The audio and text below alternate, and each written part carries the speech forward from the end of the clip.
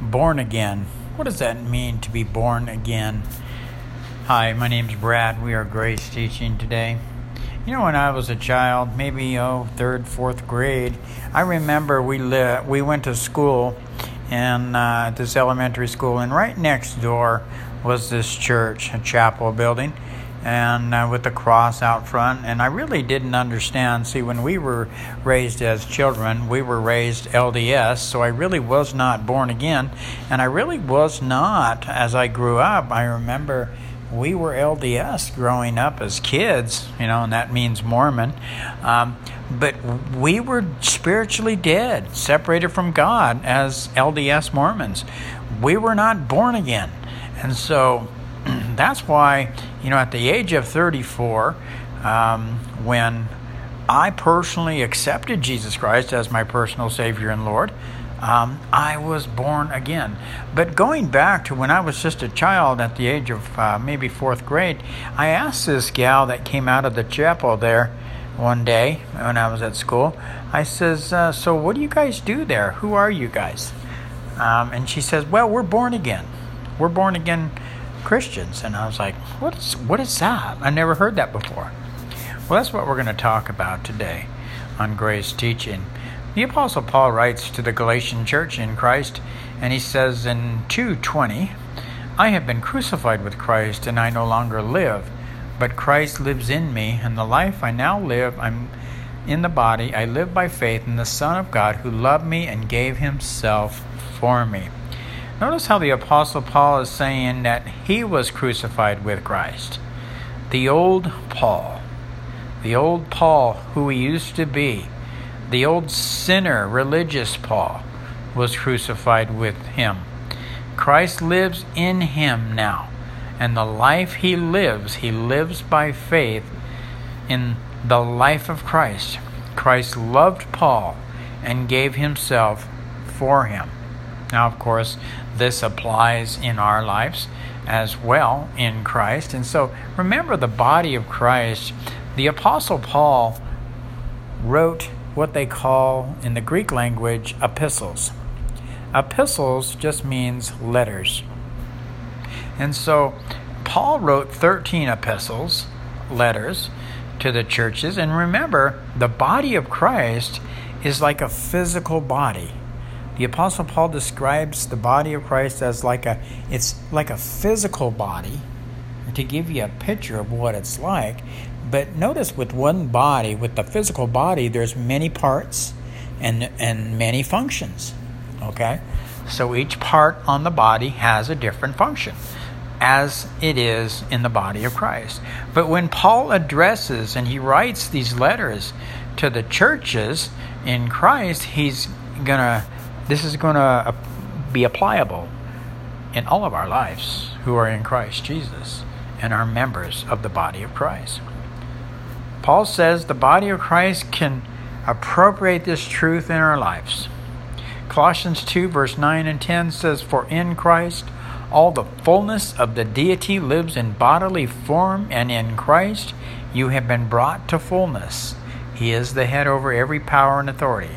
Real quick, one God, three functions. That's what it means to be in Christ. All the fullness of the deity lives in bodily form. So at conversion, we received God, one God, three functions. That's the Trinity. Now in Christ, every child of God is complete through their union with Christ.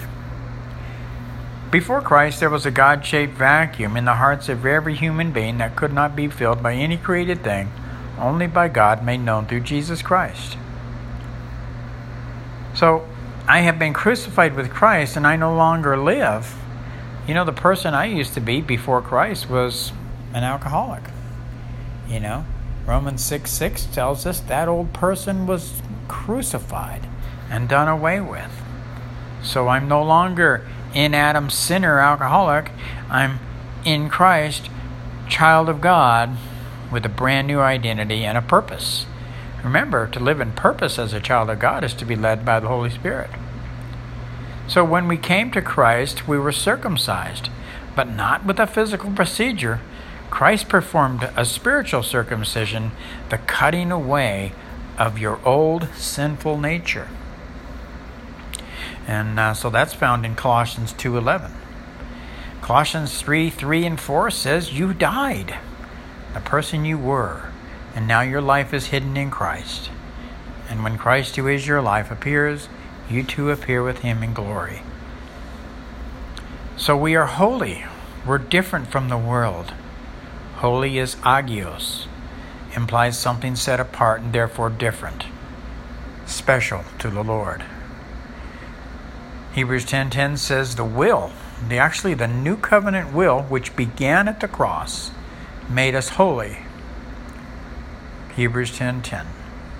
So who I am is not what I do.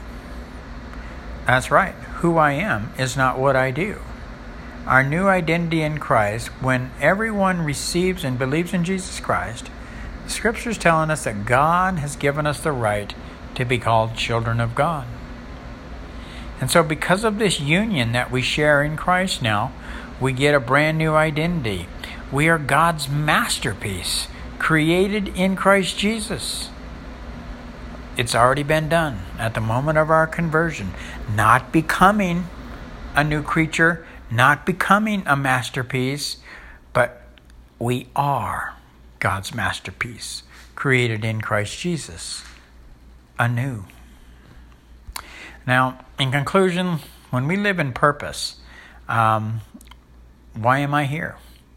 Paul gave the answer to that in Romans 12:1. He's speaking to the body of Christ here, and he says, I urge you, brothers and sisters, in view of God's mercy, to offer your bodies as a living sacrifice, holy and pleasing to God. This is your true and proper worship. Remember, Jesus gave his life for us so he could give his life to us, so he could express his life through us. Now, the Scripture is telling us we're one spirit with the Lord, 1 Corinthians 6:17. So we get to participate with the Lord. He's spirit, but he needs a physical body. You see, are you available? Is the question he asks. Remember, the one who calls you is faithful, and he will do it. Our role is to believe